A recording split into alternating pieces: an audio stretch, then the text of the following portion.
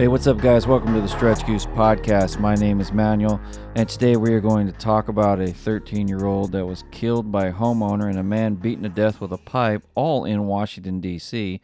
For some reason, it's crazy out there. And if you like it, share it, subscribe to it. If I can just turn this damn thing off. There we go. So if you like the show, share the show, subscribe to the show.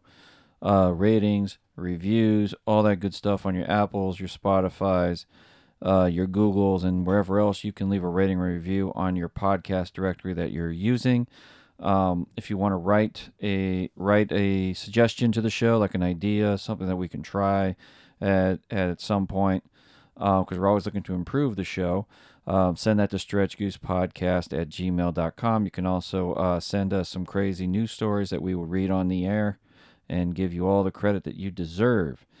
So after further ado, we are going to dive right into our news from Washington and then the 10 worst family vacation spots in America. Some of these I have not been to. Some of them I've read about, but they actually ranked them, and we're going to go through it. So here we go. This one's from Fox News. Washington, D.C. police are investigating a report of a 13-year-old boy shot dead by a homeowner for allegedly breaking into cars in the 5th District. Metropolitan Police said officers responded to a shooting at the 1000 block of Quincy Street in the northeastern part of the city around 3:50 in the morning on a Saturday. At the scene, officers found the teenager who has been identified as Caron Blake with gunshot wounds. The Fire and Emergency Services transported him to a hospital where he later died. He was fatally shot by a male homeowner in the block after the man heard noises outside and saw someone who appeared to be tampering with vehicles, Metro Police said. Police said the teen and the man were involved in an interaction. Well, that's a nice way of saying I shot him. Before the homeowner fired his gun, which was legally registered to him, Metro Police told Fox 5 DC there was no indication Blake was armed. The outlet also reported the man performed CPR on Blake until the first responders arrived, and that police found a car believed to have been used by Blake on Quincy Street that was previously reported as a stolen vehicle. Investigators believed two additional juveniles are involved in the incident and posted on Twitter Saturday morning to look out for them. A neighbor in the area also reported two people trying to flee the scene in a vehicle before bailing out in an alley and running away on foot. The homicide branch is working with the U.S. Attorney's Office to determine if any criminal charges will be filed against the homeowner. I think he should be charged with something. I mean, he thinks someone's breaking into a car, he talks to him, and then he shoots him. Sounds kind of fishy to me, anyway. But anyway, on to getting beaten to death with a pipe in Washington as well. More problems in Washington. A man is believed to have been beaten to death with a metal pipe on the Ellipse in downtown Washington, D.C. Investigators say a jogger found the man early Wednesday morning in the high-profile part of the nation's capital near both the White House and the Washington monuments, and flagged down a Secret Service agent just before 9 a.m. The victim was pronounced dead at the scene, according to Fox 5 DC. Police Assistant Chief Morgan Kane said during a media briefing investigators located video that showed an altercation in the area just after 6:30 in the morning. Officers say the metal pipe believed to have been used in the attack was found at the scene. Kane said the video led investigators to a person of interest who, at last checked, police stopped and spoke with. She added that it appears both the victim and the person of interest are homeless.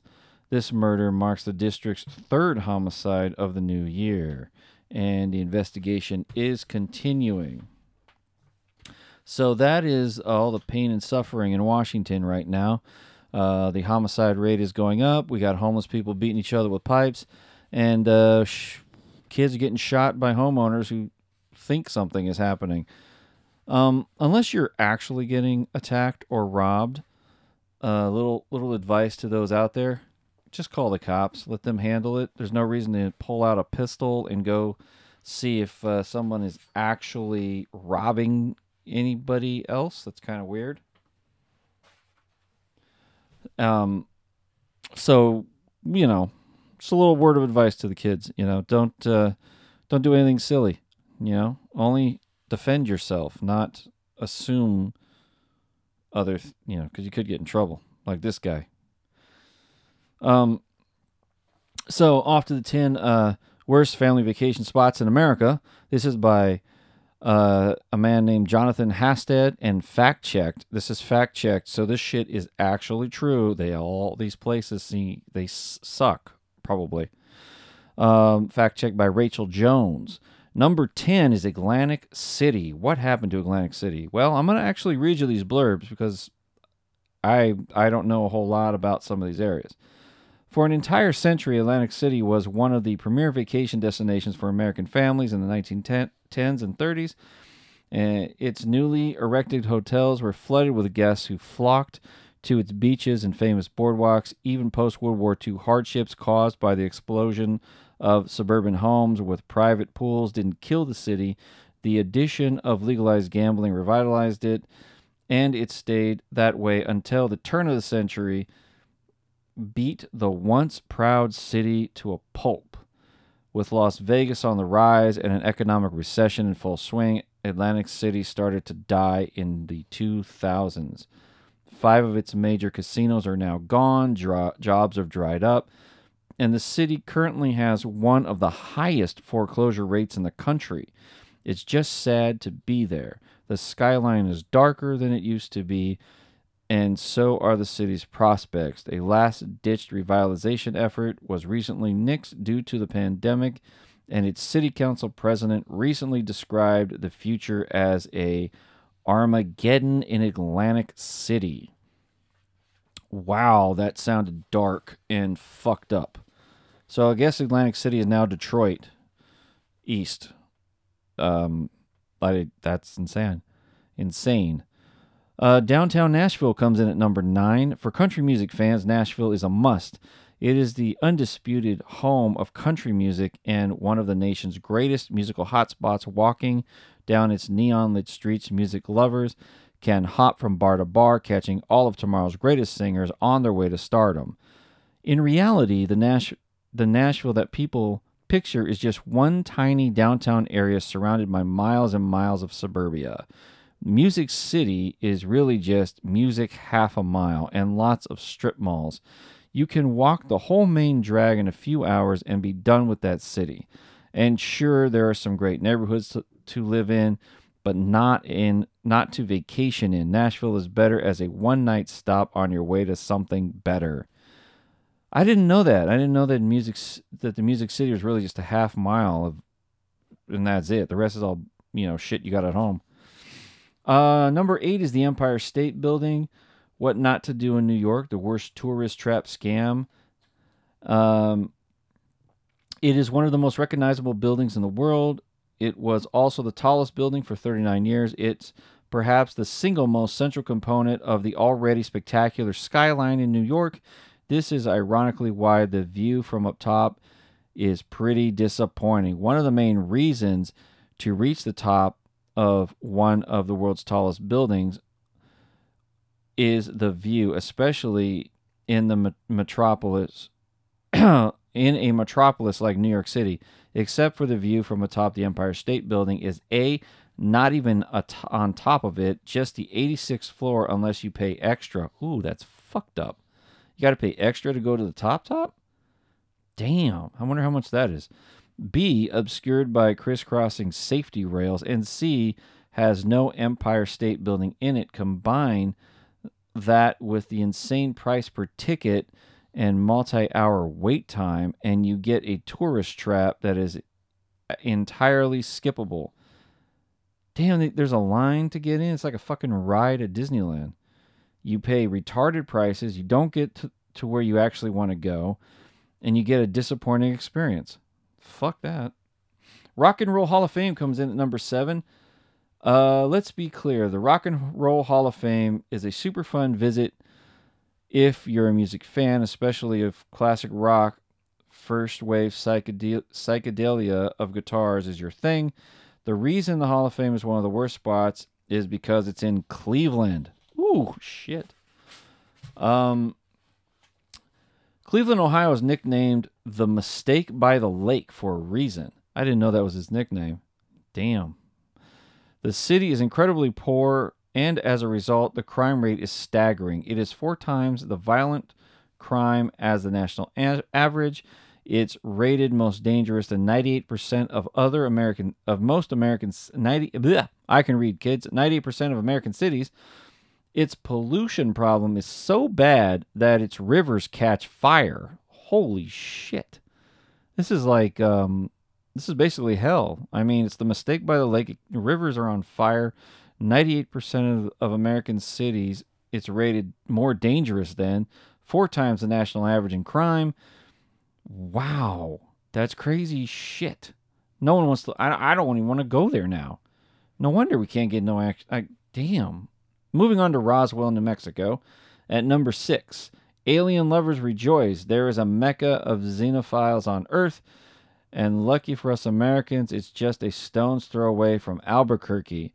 Any sci-fi loving family is in for a treat at the UFO capital of the world. Roswell is famous for being the country's most active hotspot for UFO activity. Wait, depending on the metric, that's actually either Washington or Vermont.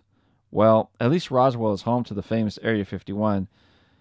Wait, that's about 700 miles away in Nevada. Okay, well, at least Roswell is the site of the most famous UFO incident in history, the 47 Roswell crash. It's in the name, except that crash was about 75 miles north of Roswell and closer to Corona or Albuquerque. What is Roswell famous for? I gotta say, the guy that wrote this is a it's actually kind of funny. He's not wrong either. I mean, I can't answer that question. What is it actually famous for? Well, kids, stretchgoosepodcast@gmail.com. If you know what Roswell is actually famous for, and none of it has to do with UFOs, according to this research this guy did, so please tell me. I'd love to know. I really would. Plymouth Rock comes in at number 5, the best tourist attraction on the East Coast. The family road trip is an American staple, and because every corner of the U.S. is dotted with moments and landmarks that recount its history, road trips can be as educational as they are fun. What better way to start and end such a family trip than Plymouth Rock, where the Pilgrims famously landed on the Mayflower, beginning the first settlement of America. Where to begin? Natives already settled in America. France and Spain had already created colonies in the country. Even the English already had started colonies in Roanoke and Jamestown. The Pilgrims landed and disembarked at Provincetown before Plymouth. The Pilgrims didn't land on the Rock at all, possibly not even near it. Huh. Okay. There isn't a single account of any pilgrim that mentions this rock.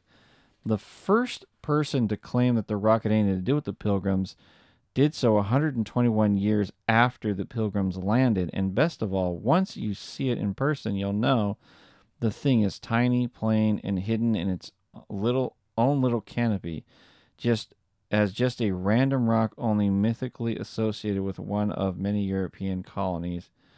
There are better fake monuments to stop at. I have so much to say here. Well, Plymouth. Okay. The guy wants to talk. The guy. Oh wow, this is gonna turn into something. I didn't expect this at all. This is also something I'm reacting to it the first time, kids, because I didn't actually read through this. But now I have some. Okay. Let's take this one at a time. Native people already settled America. No shit. Problem is, it wasn't America at the time. So you can't really sit there and say that.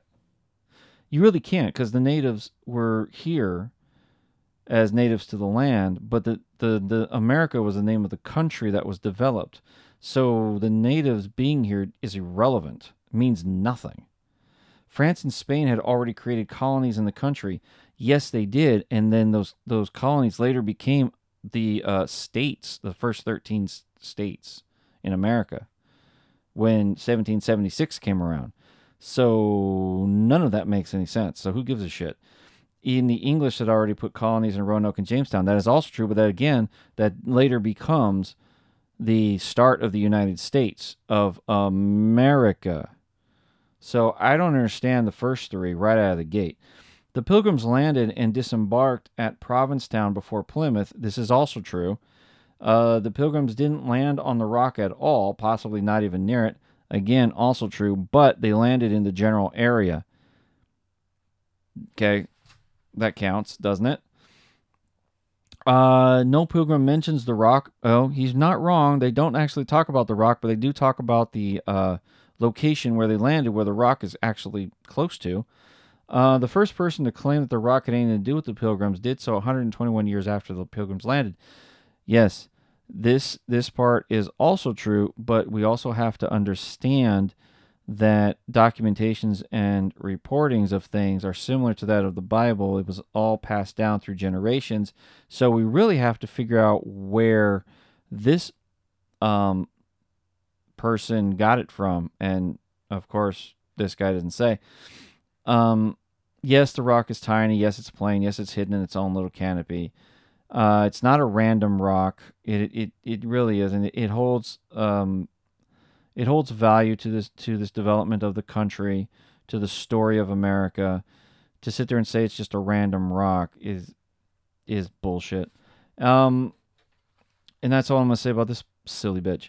Hollywood, worst scam and another tourist trap came in at number 4, which is Hollywood. Take everything I said about Roswell, replace the words aliens and UFOs with stars and celebrities, and you get Hollywood. Millions visit Hollywood every year for a chance to bump elbows with A-listers, apparently not understanding that if you were a celebrity, that is the last place you would ever hang out. Can you imagine if Harrison Ford actually spent his days patrolling around his footprints on the Walk of Fame? You wouldn't want a picture. You'd want to find him a hobby and a therapist. Instead of actors, Hollywood is full of overpriced shops, homeless people, desperate failed actors in Spider-Man costumes, and oh yeah, thousands of tourists. I ain't gonna argue with that. Excuse me. I've been to Hollywood. It's garbage. No argument there, buddy. Number 3, the Mall of America. I've never been here, so I'm assuming it just looks like a mall, like any other mall. Their own malls are really in their own renaissance right now because online shopping was never invented. Malls have only gotten bigger, better, and more alive.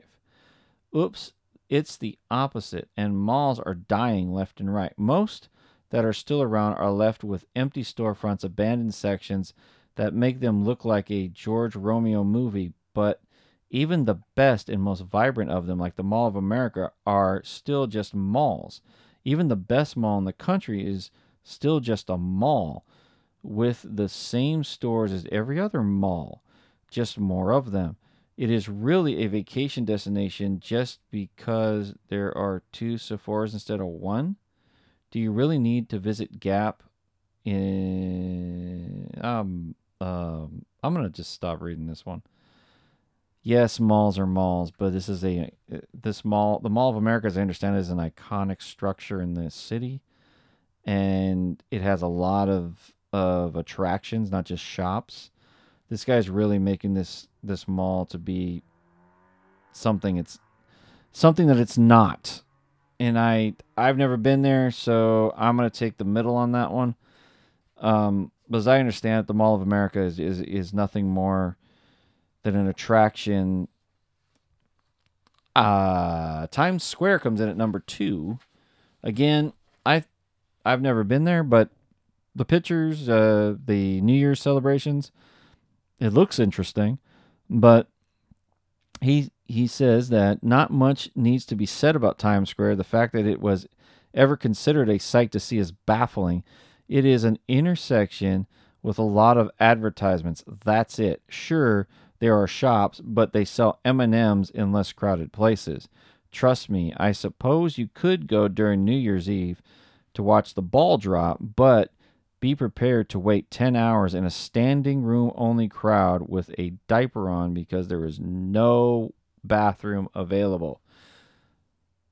I'm going to take his word for it. I'm never going there. It does look like a place full of advertisements, and there's shops that are highly expensive because it's Times Square, whatever.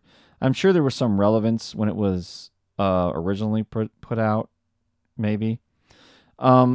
Disney World, I'm going to just agree. It's probably like Disneyland, long lines, expensive shit, Mickey Mouse. I'm sure there's a lot there. I'm going to agree with that guy 100% on that one. And that is the top 10 worst vacation spots in America, kids. And with that said, I'm going to bow out of here as quickly as I possibly can. That's the podcast, kids. If you like it, share it, subscribe to it, leave a rating and review on your Apples, your Googles, your Spotifys, and anywhere else you listen. And send all shows to send all... I'm going to bow out, kids. I'm tired. That's it. Later.